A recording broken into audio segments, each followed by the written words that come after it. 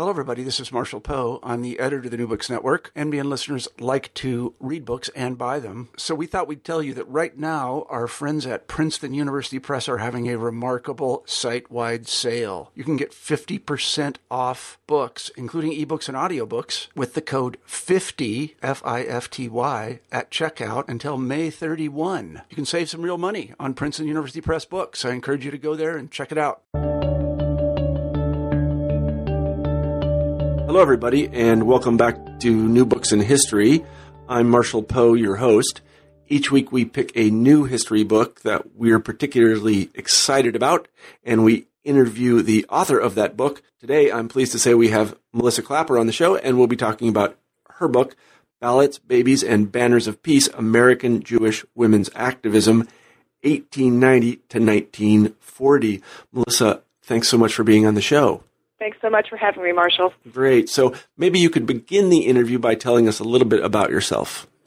Okay. Well, I am currently professor of history and director of women's and gender studies at Rowan University in Glassboro, New Jersey. I've been there for about 12 years. I guess working backward, I got my doctorate at Rutgers University, in the women's history program there, which was an amazing place to go to graduate school. I worked with Alice Kessler Harris, which was an enormous treat. She's still very much a mentor to me, and I am very appreciative of everything I did at Rutgers. I was one of those few very happy graduate students. Before that, though, I went to Goucher College, and there, too, I had some really wonderful mentors in Julie Jeffrey and Jean Baker and Peter Bardaglio. I was very fortunate. And I actually had started college planning to be a high school English and history teacher, like my mother. But while I was in college, I just became so fascinated with the idea of devoting part of my life to research that I kind of kicked my ambitions up the next level and decided I wanted to go into academia. Mm-hmm. And I got a lot of support in college. I had never really thought much about women's history per se until college, which was ironic because I did go to a girls' high school. But we didn't spend much time thinking about girls and women's history there. And in college, I still hadn't thought much about it. In fact, I did not take women's history, a specific women's history class in college. But when it came time to write my senior thesis, Peter Bardaglio, my advisor, said, how about something to do with women? And thus a career was kind of born, actually. So I got into women's history then. I grew up in Dallas, Texas, and in Miami, Florida, and in Baltimore, Maryland. Wow, so you've been all over. A little bit. Mostly I went to elementary school in Dallas and high school in Baltimore. Mm-hmm. So that's, I guess, where I'm from. My parents are currently living in Baltimore. Mm-hmm. And I always, from the very earliest ages, when I was really little, I always loved history and biography. I used to read all these biographies of doomed princesses and, Lives of the Queens of England by Agnes Strickland. I don't know if anyone listening to this remembers those books, but they're kind of a Victorian-era take on the Queens of England. I just devoured those from the public library. And so I did have interest in kind of women's history, but I didn't know to call it that then. Right. And as somebody who always attended Jewish schools all the way through high school, when it came time to think about a dissertation topic, I really wanted to combine some of my interests in the history of education, in women's history, a new field for me, and in Jewish history. And I ended up with a dissertation about adolescent Jewish girls in the United States. Mm-hmm. And kind of it took off from there. That's interesting. It's well told. And I think it nicely sheds a certain light on how history careers are born. They're really sort of cobbled together. I don't know if any 16-year-old says, I'm going to be a historian. No. I did want to be a history teacher, though, and teaching remains very important to me. Yeah, that's very interesting. So tell us how you came to write Ballots, Babies, and Banners of Peace, which is very nicely alliterative, I might say. I like the alliteration. My second book, Small Strangers, is also alliterative. Yeah. Actually, it comes back to both my dissertation and that second book, Small Strangers. When I was working on those books about children and about adolescence, I was struck by how politicized some of these children, particularly the adolescents, were. I didn't think much about it at the time, but kind of in the back of my head, I noticed this. In my dissertation, which became my first book, Jewish Girls Coming of Age in America, it was clear to me that by the time they were mid-teenagers, adolescents, those were not quite the terms in use during that whole period, but by the time they really were thinking about things outside themselves. And so, a typical middle-class Jewish girl living in Chicago in the 1890s was attending debates or sometimes participating in them about suffrage and about racism.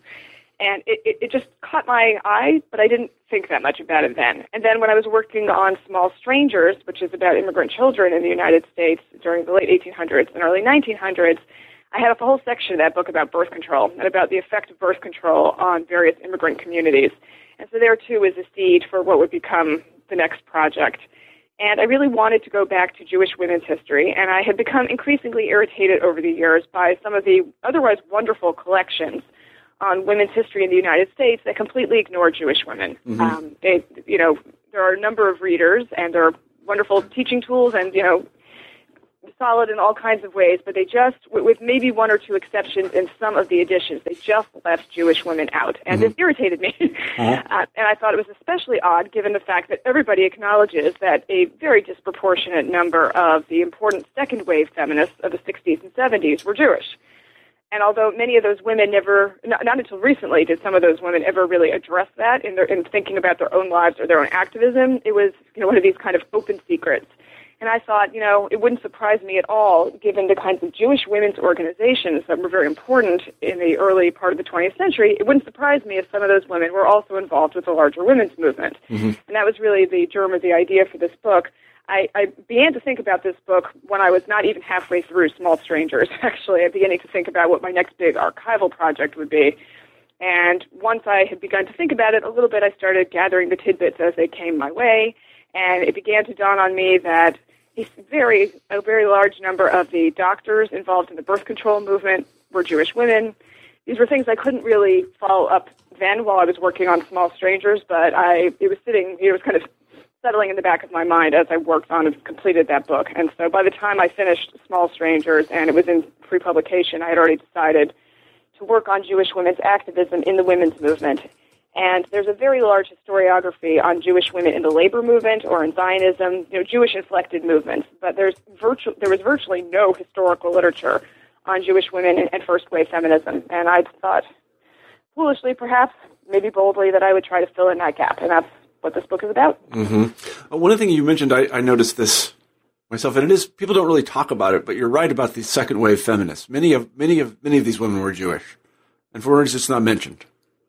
It's not until recently, actually, I should say my, esteemed, very senior colleague Joyce Antler at Brandeis University is currently writing about this. Yeah. And she held a conference, I'm not sure, maybe 3 years ago, and she got a lot of those women into the same room for the first time.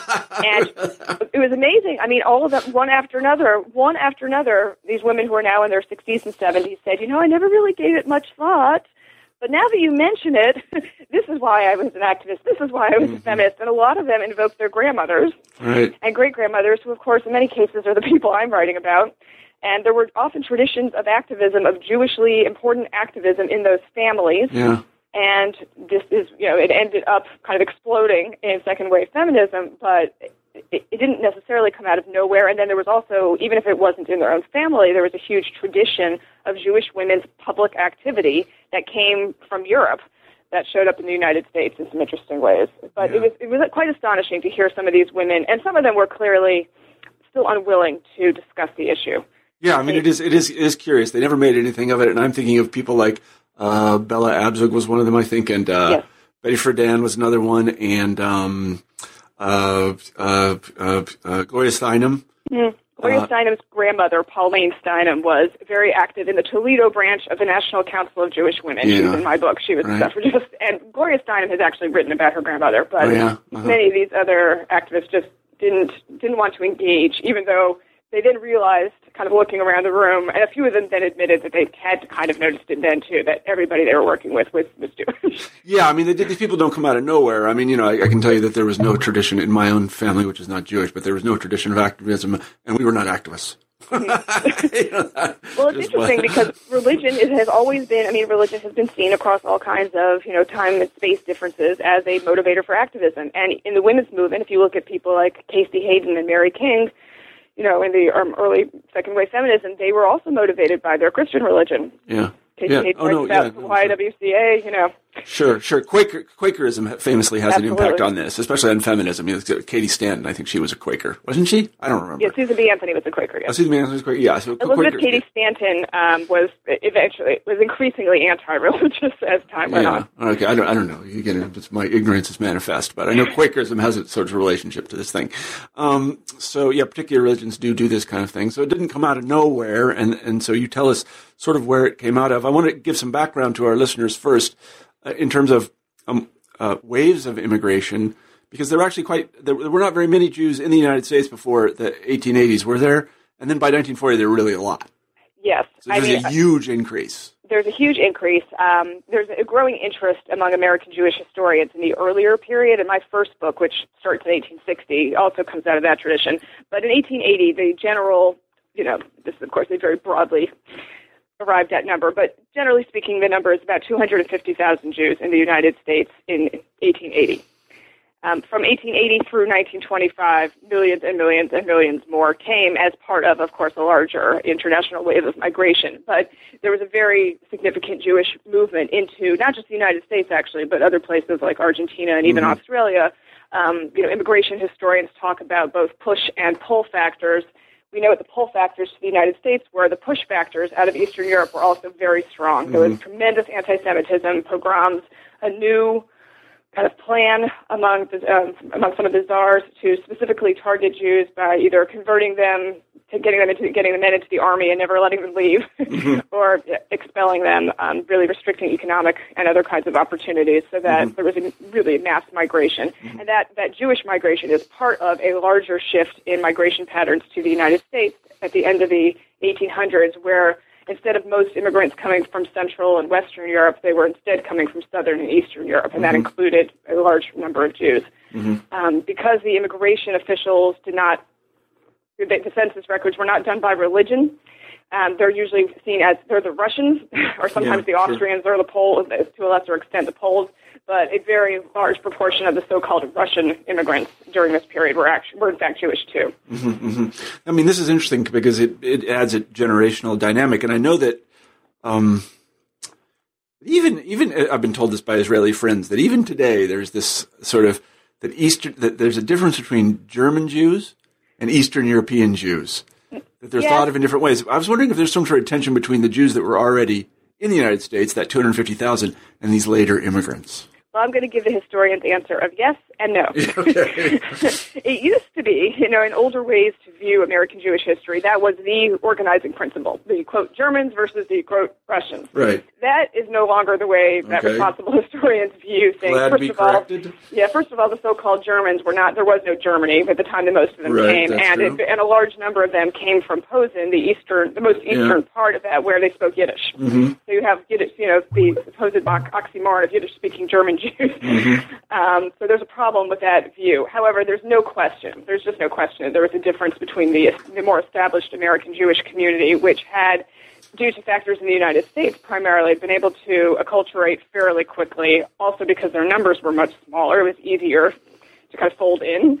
And the newer arrivals who sometimes, in some cases, were more religious, and in many cases were more politicized, although the earlier wave of Jewish immigration had also often come for political reasons. Following the revolutions of 1848, large numbers of Jews sometimes had to leave places like what would become Germany or Austria and those kinds of places. So, but there was tension, and there was both a strong desire to help the new immigrants, a really sincere desire to help them, and a desire to exert a form of what some historians would call social control over them, and to make sure that these new people would not affect the status of the more established American Jewish community. And so there were all kinds of huge numbers of, within the community, organizations set up to help the new immigrants. The new immigrants did not always appreciate the kind of help being offered. But they also were usually very quick to take them up on it because it was help. And so within a generation or so, many of these institutions really reshaped themselves and were eventually run by the children of those newer immigrants. And, the whole field of social work in many ways comes out of these new institutions for immigrants, and the Jewish community played a large role in that. Certain organizations like the National Council of Jewish Women, which is a big player in the book, started off with religious missions, and mostly for middle-class American-born Jews, but changed their focus pretty quickly, like many other progressive-era women's organizations, to a more political and social set of kind of mission statements. And within an organization like that, there remained a divide between American-born and non-American-born Jewish women, but that softened over time. And by the time you get to the 30s, some of the most important women in the National Council of Jewish Women were themselves immigrants or the children of immigrants. They did tend to be of somewhat higher class status in that particular organization. That is a difference between the National Council of Jewish Women and, say, Hadassah, which a lot of people might be more familiar with, sure. which was Zionist, of course, and did almost all of its work outside the United States and is actually not a major player in the book. But Hadassah tended to attract more working-class Jewish women. Mm-hmm. So there were certainly differences, but there was also, as in the women's movement in general, a desire to see kind of female identity, to see gender identity as the most important thing, and that then allowed for the crossing of all kinds of boundaries. Mm-hmm, mm-hmm. So I was wrong about that. Let's see what else I can be wrong about. Another cliche is all my historiography about this is about 15 years old. So another thing that people often say about these immigrants is, and this is true not only of Jewish immigrants but of Italian immigrants, so there's a divide between sort of real left-wingers. In the Jewish instance, that would be, the Bund and that sort of thing, and then everybody else. Do you see these divisions in this group of immigrants? Yes, I do think so. There's a spectrum of political activism. Some people brought their leftism with them from the old world, so to speak, and many of those people tended to become the most doctrinaire in the United States. Some of the people who started off as Bundists and socialists in Russia, for instance, became communists. In following the Russian Revolution, not a huge number of Jews, but a certain number. Those people had, of course, a very serious crisis during first the Stalinist years, and then particularly after 1939. Mm-hmm. And very, very few of them stayed officially in the party after that. So there's that kind of divide. There's also the people who, formed a kind of American, who stayed fairly doctrinaire and followed the Second International socialist ideas. That was a problem for women who were interested in suffrage, for instance. Jewish women and other immigrant women who really wanted to fight for suffrage found that the Second International did not particularly support activism with gender identity foremost. They said, fine, you want to be a suffragist, do it, but only as an instrument of socialism. So there were those kinds of conflicts. In general, the newer arrivals tended to be more politically liberal than the more established community. Mm-hmm. But as time went on, especially after immigration was effectively shut down in 1924, the communities were less divisible along those lines. Mm-hmm. In general, Jews were seen as, maybe not always correctly, just more politically liberal than most other immigrant groups. And unlike the Italian case, where the Catholic Church could, at least in some cases, be a force for conservatism, that wasn't really the case within Judaism.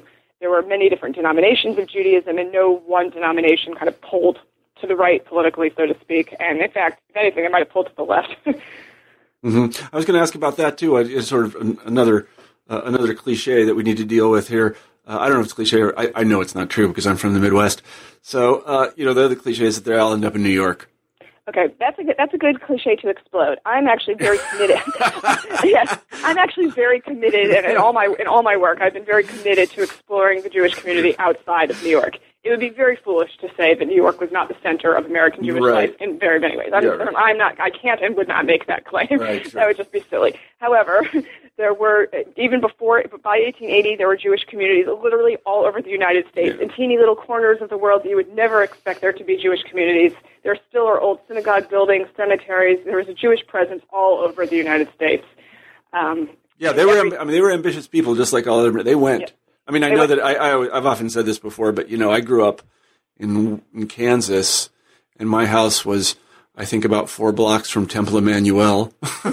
My best friend was Rob Cohen. I thought he was just kind of a peculiar Episcopalian or something. I couldn't quite understand what his deal was. I'm not familiar with that particular synagogue, but it might well have been a congregation since the mid-1800s. I mean, if you go to a place like Cincinnati, for instance, there are congregations from the 1810s that are still very active. And then there were, not just in cities, not just in urban areas, but there really were Jewish communities everywhere. And in my first book, I really paid a lot of attention to that. Yeah. Organizationally, by 1900, certainly the focus had shifted. There were other urban centers that remained extremely important. Cincinnati was and still is the home to Reform Judaism in the United States. and that was an important center. Is that right? I didn't know that. I didn't know that. That's interesting. I didn't know that. I've done a significant amount of research at the American Jewish Archive Center, which is on the campus of Hebrew Union College. That's the Reform Rabbinical Seminary. It's across the street, basically, from the University of Cincinnati. And it's an amazing, amazing resource, particularly for social and women's history. And so anyone who does American Jewish history ends up spending a lot of time in Cincinnati. So there were Jewish communities all over the place, and my book, like my first book, is a national study. It is not focused on New York, and many of the leaders that I write about did not come from New York. Some of them were from Minneapolis, from Chicago, from Atlanta, from San Francisco. It's important to me. This is kind of one of my political agendas for American Jewish history, is to really look at the national experience and to see that in some ways New York, while clearly very influential, was actually the exception, not the rule.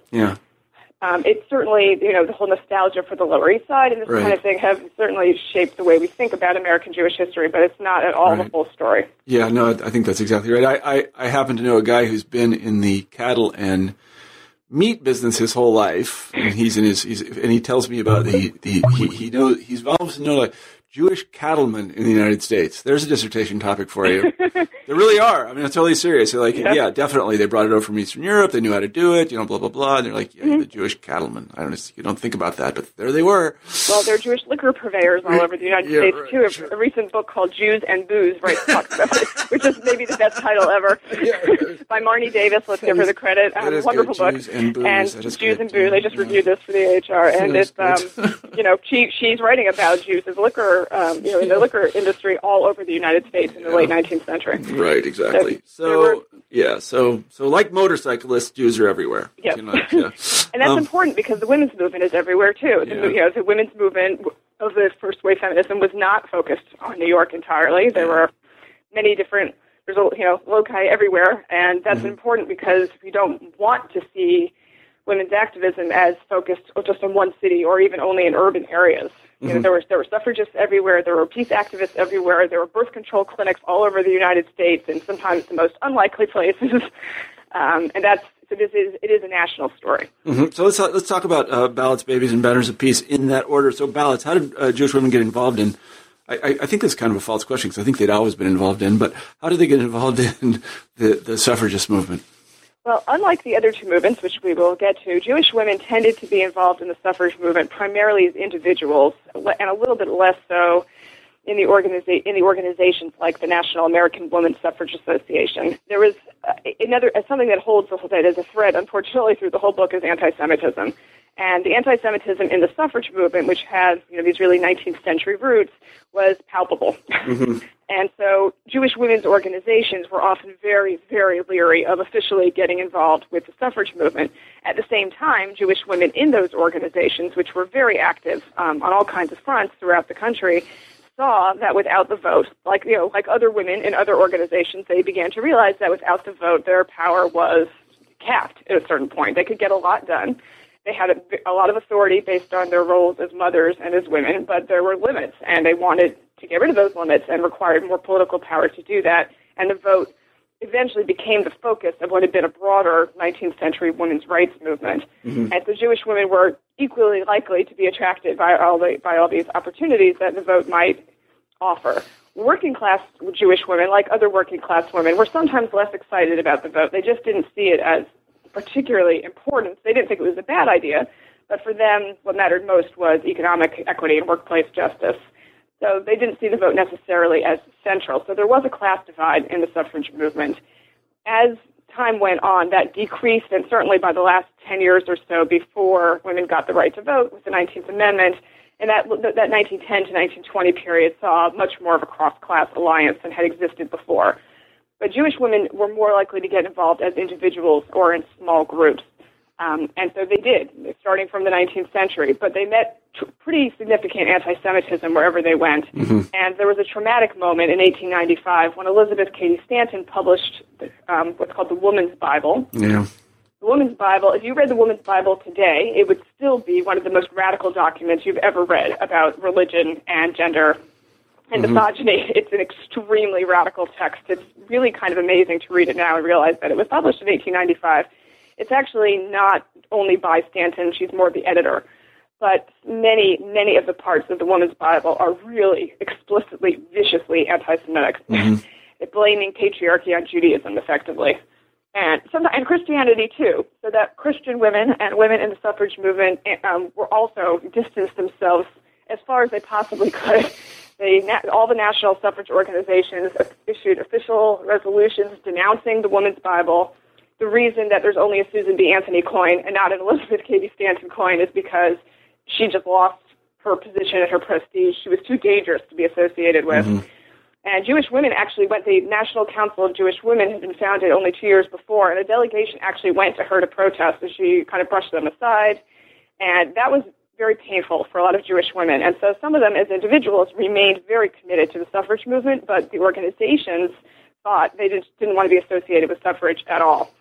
And that had lasting repercussions. The National Council of Jewish Women, which was kind of the example of a group that should have been on board with suffrage, never endorsed suffrage. Even as late as 1917, when the leaders were convinced that having a suffrage resolution passed would just be a pro forma thing, it still wasn't. And that was partially as a result of some pretty nasty anti-Semitic experiences. And it also may be the case that some Jewish women's organizations continue, even though they knew that they were politically involved, continued to think that their role and their mission was primarily religious and social and just didn't want to get involved in a group way. But there were individual Jewish women who were extremely important in the suffrage movement and even in the international suffrage movement. Women like Hannah Greenebaum Solomon, who was a founder of the National Council of Jewish Women in 1893 and its first president, was involved with the International Women's Suffrage Alliance. A woman named Maud Nathan was probably the most important Jewish woman suffragist in the country, and she was mostly active from New York, but she traveled all over the United States and gave speeches to Jewish groups, making a Jewish argument for suffrage, that there was plenty of precedent within Jewish tradition and history and law for Jewish women to have an active political role, citing people like Deborah, one of the biblical judges, or Miriam, who was Moses and Aaron's sister in the Bible and played a role during the Exodus from Egypt, Esther. There were plenty of biblical women to use as role models. And so Maud Nathan made a real point of mounting a kind of Jewish explanation and argument for suffrage, and increasingly that appealed to people. And then in the last years of the suffrage movement, as working-class women, especially labor activists, which included, again, a disproportionate number of Jewish women, got involved in labor activism, they also came to support suffrage. Yeah, I was interested in particularly the dynamic within Jewish communities. I understand Stanton and others' anti-Semitism because it was sort of a kind of cliched run-of-the-mill thing during the time, except among socialists. Socialists had kind of tried to do away with that. But among most people, they were just sort of had a polite anti-Semitism, or sometimes it was impolite anti-Semitism. So that was just what people were. That's the way they acted. But I was interested because, at least in some Jewish communities, women are given a certain role. And now this is true in Christian communities, lots of other communities as well. But I wondered how, what did the Rebbe say when Miriam, that's my daughter's name, by the way, when Miriam he says, I think that we should vote. How did congregations react to this? Well, that's a more complicated question than you might realize. Because of course, there are traditional gender roles in virtually all communities, whatever they are. Yeah. And of course, many of them hark back to days of yore. And generally speaking, the woman's role is inferior, submissive, all these kinds of nasty words. I just want to say I'm not picking Judaism out. Everybody has the struggle. Yes, so. And I should say that although the Women's Bible targets Judaism, it is also quite an anti-Christian text. There's equal opportunity offense in something like that. But actually, there was a gender roles, as the late historian Paula Hyman most famously wrote about, where in Judaism were kind of different. In Eastern Europe, there was a big difference between traditional gender roles for women in Central and Western European Jewish communities and in Eastern European Jewish communities. And those differences did show up and play out in the United States among the immigrants and descendants of the immigrants. In Central and Western Europe, the kind of Victorian values and models of the angel of the household and this kind of thing became very popular and prevalent among Jewish communities as well. And it actually eased the transition of some of those earlier immigrants into the United States. So they had very similar gender roles and models, both in the old world and the new world, and it helped, what family life was supposed to look like in Posen, let's say, was very similar to what it was supposed to look like in Cincinnati, and that made life easier. And it also meant that the Americans accepting these new immigrants in their midst recognized their family styles, so to speak. But among Eastern European immigrants, things were very different. In Eastern Europe, unlike in most of Western and Central Europe, the Jewish model, although very rarely the reality, but the ideal was that the highest ideal, the highest task to which a man could dedicate his life was studying the Torah and studying the Talmud. Right. And as on a full-time basis, and in order for that to happen, somebody had to earn the living. Who was going to do that? It was going to be the women. And so that there was a complete reversal of roles. The women were supposed to be the breadwinners so that the men could dedicate their time and their lives to Torah study. This is not how most families function in Eastern Europe. Not even a little bit. Oh, I imagine not. But it was an ideal, and that ideal allowed Jewish women to have a very significant public secular role. Very significant. They often were much better educated in the secular world. They had better numeracy. They had business skills and acumen. They spent their time in markets. They had a public voice that mattered, except in the religious world. So that they had this, there was a kind of divide. It was a very different set of gender roles and ideals in many Eastern European immigrant communities. And when they came to the United States, and the price of acculturation for many of those families was to switch to a new gender model where the men would have to earn a living and the women would have to retreat into their homes. Again, that's an ideal. Of course, most families could not survive on only one income anyway. Still, it was a wrenching kind of change, and what ended up happening is that a lot of Eastern European Jewish women kind of refused to make that change totally, and where they maintained a political voice was in political activism. And so that enabled, it kind of facilitated the move of many Eastern European Jewish women into politics in the United States. Mm-hmm. This is not so dissimilar from the kind of Italian women who came over already as activists that Jennifer Guglielmo talks about in Living the Revolution. Mm-hmm. Mm-hmm. And so there was a basis for activism for both middle-class women from a kind of more genteel municipal housekeeping kind of model, and also for Eastern European Jewish women. And by the time we get to the end of the period I cover in my book, so the late 30s even into the beginning of World War II, when you're talking about second, third, fourth, even fifth generation American Jewish women, a lot of these differences had softened, but it had left a legacy of very activist Jewish women. Mm-hmm, mm-hmm, I see. Yeah, that's interesting. Someone should write the cultural history of this notion of a yeshiva booker. Yes. I mean, it died somehow in the United States in the 1930s, 40s, maybe. I don't know how it died.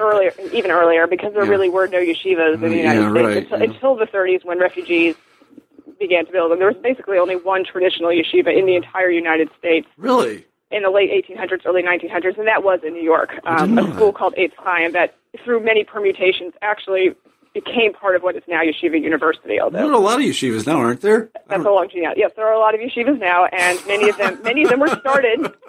Many of them were started in the 1930s by refugees from Europe, and in yeshiva in communities that are currently centered around a yeshiva, that model still exists, where the woman is the one who does most of the income earning, the wage earning, and the men are the ones who devote their lives to the study of Torah. So that model does still exist as an ideal. Yeah, I don't know any of those people. But I do, and it works for some people. Yeah, I'm sure it does. I'm not here to criticize anything. So let's go on to babies. One of the interesting parallels is, the dark side of this women's suffrage movement is this anti-Semitism. Babies has this dark side too, and that is this eugenics business. And I wondered how Jewish women were attracted to the notion of birth control. I think Jewish women were attracted to the idea of anything that could make their lives and their family lives better and healthier. Yeah. It's a natural, I hate to essentialize, but it's kind of a natural thing for parents to want their children to be healthier.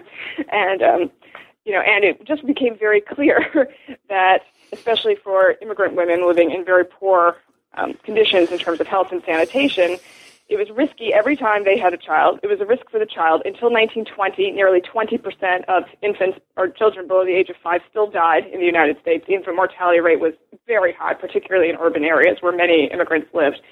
And it was just clear to them, just empirically clear, that life might be better for the family if there were fewer children. Mm-hmm. This does continue a pattern. This was not new in the United States. Fertility had already been dropping among Jewish communities in Eastern Europe.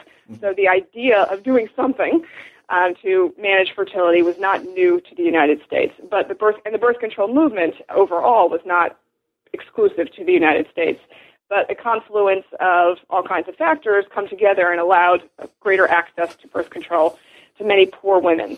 The United States, like England, also suffered, as other countries did not, from a series of laws that classified birth control and contraception as obscenity. England also had this kind of legal obstacles. This was not the case in other countries in Europe, for instance, in the Netherlands, where birth control clinics had started as early as 1882. The birth rate had dropped even more dramatically than in other Western nations where it was declining precipitously. And it was clear that the drop in birth control, the drop in the birth rate was having only a positive effect on public health. Mm-hmm. So that there's a larger, longer history to the birth control movement as well. Jewish women were very avid consumers of birth control, though, and the demographics in between one generation to the next, the demographic drop in the number of average children was quite steep. It was steep in all communities. It was steep even among Italian Catholics, for instance, who, of course, were really not supposed to be using artificial methods of contraception, but it was particularly notable in the Jewish community, where it's effectively an economic strategy. Mm-hmm, mm-hmm. The family can succeed with fewer children to have to devote resources toward. Mm-hmm. So this, and it's part of all of this, though. It's part of a larger trend. It's not unique to the Jewish community, but it was particularly notable there. Yeah.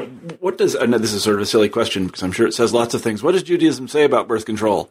Well, Judaism is very different than Catholic or canon law on birth control. From the very earliest, texts, in particular, there are large swaths of Talmudic texts devoted to the issue of birth control and contraception, and there is some room within Jewish law for contraception under certain kinds of circumstances. Mm-hmm. Married couples are not supposed to say they're not going to have any children, but the biblical obligation to have children is only invoked on men because the principle, of course, that does present a practical problem. Yeah. But the principle within the Talmud, within Jewish law, is that Jewish law never requires someone to put himself or herself in a life-threatening situation, and giving birth is life-threatening, so the obligation is not on the women, although obviously it takes two to tango there. But there is some room for spacing. There's huge, very detailed discussions about what kinds of contraceptive methods could be used. There's discussions of sponges and stones and very specific discussions as far back, at least, as the Talmud. So there were Jewish precedents for certain kinds of contraception. Couples were, in theory, supposed to make this decision with rabbinic consultation. They weren't supposed to decide for themselves. Right. They couldn't say no children. They could say, let's space them, let's have fewer, maybe. Of course, the ideal is that you were supposed to have at least one and maybe two, according to some opinion of boys, before you can make that decision. But there is some room. It's certainly not a blanket ban, as might be the case with the Catholic Church. So there was the rabbinic opinion was somewhat divided. And I think it's telling that in the late 1920s and early 1930s, when the Reform Jewish denomination and then the conservative Jewish denomination eventually, issued resolutions and opinions condoning birth control within, and of course, always assuming marital use, premarital sex is not okay with anybody. Right. The Orthodox movement, so to speak, the Orthodox Union, issued no opinion. They didn't say no. They didn't say yes. The position was pretty much make these decisions in consultation with your local Orthodox rabbi. They didn't, and that's significant because there was a lot of pressure on the Orthodox Union to join with the Catholic Church, for instance, or other religious groups in completely prescribing birth control, and they did not. Because there's room in Jewish law for this. Right. Well, one of the interesting things that I discovered in your book is that what we might call the conservative, I don't know if that's the right word, the conservative reaction to the birth control movement within the Jewish community speaks the same language as other reactions to it, and that is they start to speak of things like race death. Yes. Can you talk a little bit about that? Well, there's a concern. Let's see. I'm trying to think how to say this. There was a concern that some of the people who were interested in birth control or in reducing the birth rate among the poor and the wretched, the yearning to be free, were people who really had ulterior motives about reducing the number of Jews or Catholics, for that matter, in the United States. And certainly the rhetoric of people like Teddy Roosevelt and others who were interested in preserving the race.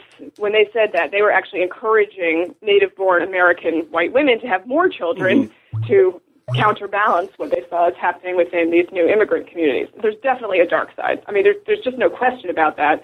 But there's also, when you talk about when the word eugenics rears its ugly head these days, we all, or at least I know I do, I shudder and think of Nazis. Sure, yeah. But of course, that's not a fair application pre the Nazi period. Eugenics was seen worldwide in the developed world as, the solution to a better tomorrow. And there's a difference between what historians call positive eugenics, let's have fewer but better, healthier babies, and negative eugenics, let's stop certain people from having babies. Mm-hmm. And the affiliation of the birth control eugenics movement was mostly this positive eugenics kind of mode. Mm-hmm.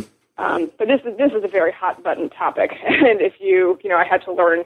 Margaret Sanger, for instance, was very involved with all kinds of Jewish women's groups, and almost all the women who worked for her in the American Birth Control League and in the clinics, a very large number of them, disproportionate, were Jewish women. And this question comes up all the time. If you Google Margaret Sanger, the first things that come up are all these hateful, sites about her as an anti-Semite and a eugenicist and a Nazi, and that's very problematic.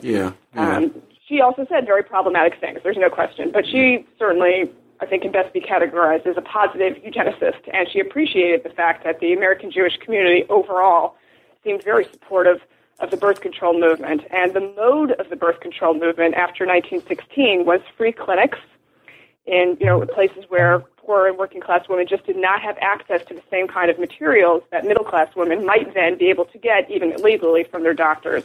And we're talking basically here about diaphragms. Mm-hmm. Diaphragms are that's what starts really the birth control movement. Of course, there were other things one could use before, like condoms, but diaphragms put the power in the hands of women. Mm-hmm. They didn't have to rely on anyone else. And that's really what the birth control movement is about fitting women for diaphragms, teaching them to understand their bodies, and making decisions, preferably with their husbands, but not always, about what mm-hmm. their lives would be like. Mm-hmm, mm-hmm.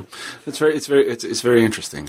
All that is very interesting to me. Yeah, eugenics is an example that I often give my students when I want to show that two ideas that today cannot fit together mm-hmm. fit together very well in the past. Yes. Yeah, and they did. They fit together seamlessly. All the right thinking people, maybe not all of them, but many of them said eugenics was a good thing. And there were rabbis, for instance, who remained on the board of the American Eugenics Society well into the 1930s, even after the Nuremberg laws, which, is a little shocking, I think, to us today. But the American Eugenics Society was not the Nazi Party, and this was the height of what we now might call pseudo-scientific thinking, but was seen at the time as scientific thinking.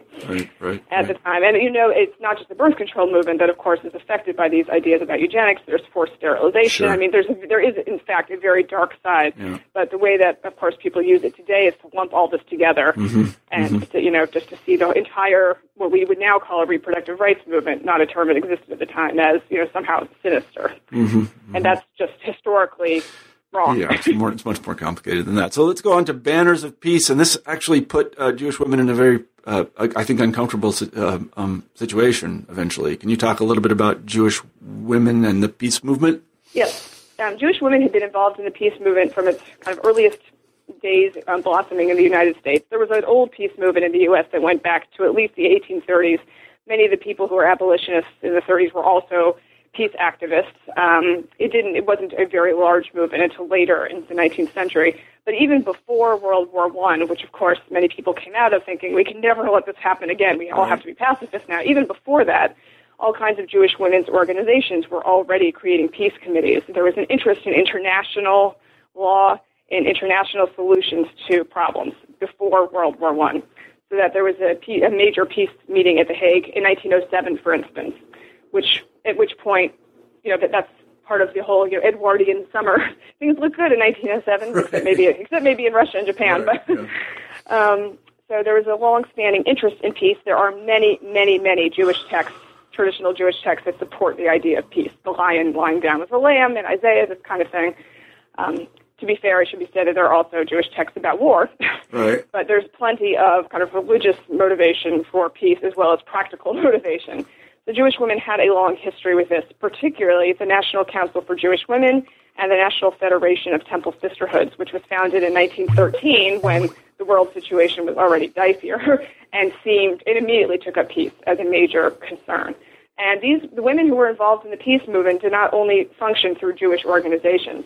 They also got involved with very important international organizations like the Women's International League for Peace and Freedom, which we usually refer to as WILPF. Mm-hmm.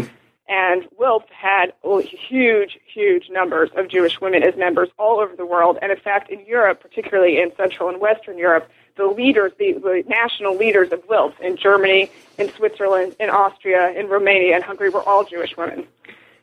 all of whom then, of course, had to flee into exile or in many cases were actually killed during the war. And so there was a very strong presence, and peace was so important to Jewish women's organizations in the 1920s that they really became known nationally as the most important women's peace activists in many cases. Mm-hmm. And this was also significant. Now, there was anti-Semitism in the peace movement as well. It was somewhat varied during the 1910s and 1920s. In the 1930s, as these universalist ideals of peace became threatened by very particularist threats to Jewish life, to Jews, or actually just to Jews, a huge conflict arose. It was very difficult for Jewish women and for women's peace organizations to know what to do. You know, some of them had to really acknowledge that what they had always believed in, and in some cases had spent decades working very seriously on, involved in all kinds of international campaigns, supporting the League of Nations, even after the U.S. didn't join, this kind of thing, the World Court, really pushing for the U.S. to join the World Court, which it did not. All of these kinds of things were really threatened by, okay, here comes Hitler and Nazism. Yeah, that's what I was going to ask about, yeah. And they don't care about universalism. Mm-hmm. They are attacking Jews. Mm-hmm. And so this was a huge crisis for not just Jewish women, of course, Jewish men as well, and very few of them remained pacifist throughout the war. It also is important to note that the word pacifist is very elastic. It has many meanings. During the interwar era, it could mean an absolutist pacifist, no war under any time, under any circumstances. Very few Jewish people remained absolutist pacifists. There were a few.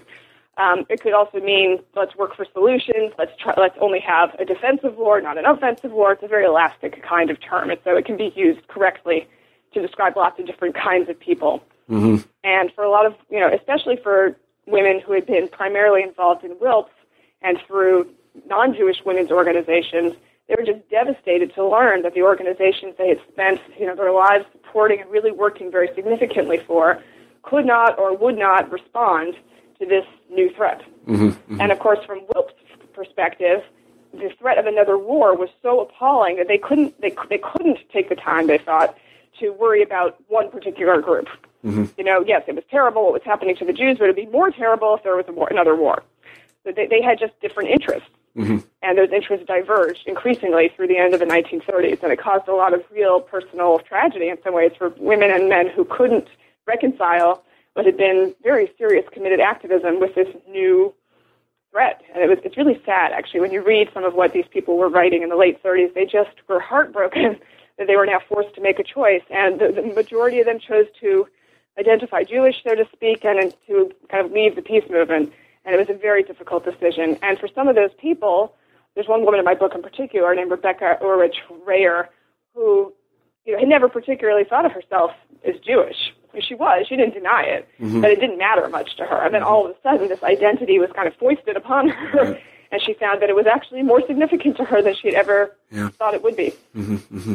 Well, that they faced a dilemma, and that is always a very uncomfortable thing. And it's interesting to see how they reacted. Let me ask one final question before we get to the real final question, and that is, and this is a theme that is mentioned in your book several times.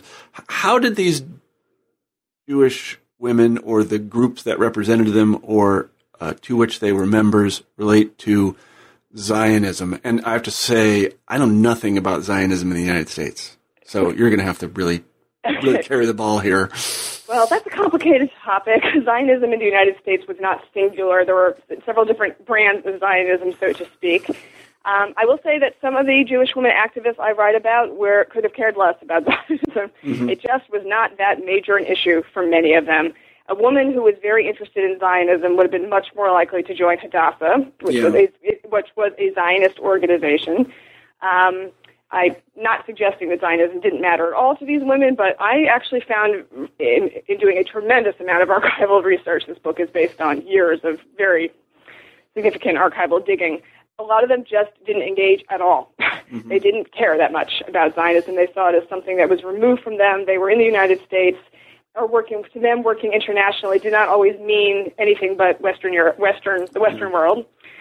And it was not foremost on the minds of many of the women that I am writing about. I do not at all mean to suggest that it wasn't foremost on the minds of many other Jewish women, but I'd say that the Jewish women involved whose primary interests were in the women's movement often were not particularly engaged by Zionism. They didn't even bother to be anti-Zionist. It was not such an important issue for them. Of course, there were exceptions, and sometimes the paths would cross.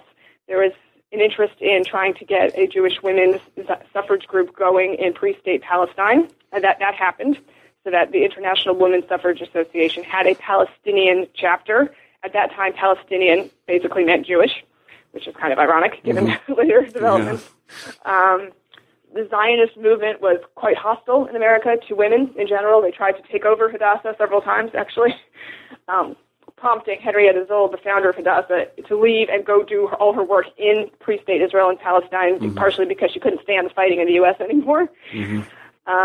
Zionism, so the Jewish women were very heavily involved, were very heavily identified as Jewish for the most part, but Zionism was not necessarily part of that identification. Yeah. That, of course, changes in the late 30s, so that Rebecca Ray, whom I mentioned before, who had actually been to Palestine in the 1920s and was not very sympathetic to what she saw going on there. She thought it was a disaster in the making to not have the Arab and the Jewish settlers get along better. Of course, we all know how that turned out. But she changed her mind, though, because as things got worse and worse in the 30s, she began to believe that it was very important to have a safe refuge for Jews in the world, and that it only made sense historically, religiously, politically, et cetera, for it to be in this spot in Israel, in Palestine. So there was some more openness to Zionism, and then after the war, in the long-term aftermath, after the war, after the Holocaust, of course, many of these Jewish women's organizations turned almost their complete attention to Zionism in a way that just had not been the case before. But it's a peculiar kind of. The reason I ask the question is that I've always been very interested in the great ambivalence. There are many different kinds of Jewish communities in the United States. And again, I'm sure people will hate me for saying this, but the ambivalence of American Jews toward Israel and toward Zionism in general. Well, that's something that has kind of come and gone in waves. I mean, we see ambivalence, I think, in some degree, not towards Zionism in the basic definition of, the right of Israel to exist as a state. I don't think there's actually much everybody ambivalence. Agrees that, Yeah, well, I would hope. Yeah, right. but Israel as a government, but that Israel as a government was a non-entity until 1948, right? So before that period, which is what I'm looking at, you can't have that. There was certainly, the Jewish Agency and other the Zionist entities in Israel came under scrutiny and criticism to a great degree, and especially from peace activists, actually, in the pre-war period. But again, it didn't engage that many Jewish women. I think that kind of comes and goes in waves. And another thing that I guess this gives me an opportunity to point out is that the American Jewish community has always been divided along all kinds of lines. We've talked about, national origin, but there's also religious observance, ethnic background, class status, gender, race to some degree. Jews were not seen as white when they first came to the United States. There's a wonderful book about that called The Price of Whiteness by Eric Goldstein. There were many ways to slice and dice the American Jewish community. And one of the things that's amazing about Jewish women's activism in First Wave Feminism is that it effectively bridges a lot of those divisions, a lot of those gaps, and brings women together as Jewish women to support these causes. That's a good answer, and I need to look more into that. I really don't know. I mean, I know that. Well, I don't really know anything. Let me just say that. I don't want. Of course, there were plenty of American Zionists, and and they had some very important role models. People like Liz Brandeis. Brandeis became the head of the American Zionist movement, and that was extremely important. It's not that it doesn't exist, but it was very, very possible to be a Jewishly active American Jew and not engage much with Zionism in the pre-war period. That is much less true after the Holocaust. That's absolutely right. So, thank you so much for being on the show, Melissa. I really appreciate it. Today we've been talking with Melissa Klapper about Ballots, Babies, and Banners of Peace, American Jewish Women's Activism, 1890 to 1940. As I told you in the pre-interview, Melissa, we have a traditional final question here on New Books in History, and that is, what are you working on now? Okay, well, I'm something of a departure. You have heard that my first two books were about children. I also think of myself very much as a historian of childhood. I was involved from the very early years in the Society for the History of Childhood and Youth, and I say that by way of explaining my next project, which is quite different. I'm going back to the history of childhood and gender issues, and I'm going to write a social history of ballet class in America. Ballet class. I am going to do something a little different, maybe a little more populist. We'll see. Ballet class. My sister did ballet class. Did you do ballet class? I think every girl does ballet. My daughter loves ballet stuff. Not just girls, but the fact that any of us would say that, even jokingly, that girls take ballet, there you have it. I am interested in the way that ballet class became part of a certain kind of middle-class childhood in the 20th century. It's totally true that it did. Yes, so that is my next project. I'm in the early stages and quite enjoying it. I'm currently reading all these children's books about ballet that I remember from when I was a kid. And so is ballet, I got to ask this, so is ballet, is it a sort of standard thing for French? I'm not going to use the word girls in the technical sense, that is, Do French girls do ballet class, all of them, like American girls do? Throughout the 20th century, I think, I actually don't know the answer to that more recently, but it's certainly yes. For the first part of the 20th century. And, it's all because of the Russian Revolution. Yeah. Is it really? Wow. Yeah, all these people who had ballet training, in the Imperial Ballet School, whatever, Russia were forced to leave, and a significant number of them went to Paris. And so the next generation of really important dancers often came from those teachers in Paris. Some of them came to the United States, but really ballet existed in the U.S. in the middle of the 19th century, but it took off after Anna Pavlova toured the U.S. in 1909. Anna Pavlova, wow! And so I'm not so interested in the people who became professional dancers. I'm interested in normal people like me. Yeah, my sister, she's very into it. Yep. Yeah, I took ballet for 14 years. Right. Right. So, plié. I even remember some of the words. Grand plié. That's right. Stuff. Right. So, well, that's a terrific project. That's a terrific project, and I wish you great luck with it. Again, we've been talking with Melissa Klapper about Ballots, Babies, and Banners of Peace, American Jewish Women's Activism, 1890 to 1940. I'm Marshall Poe, the host of New Books in History, and I want to wish everybody a very good week. And I want to say again to Melissa, thanks for being on the show. Thanks very much. Okay, bye-bye.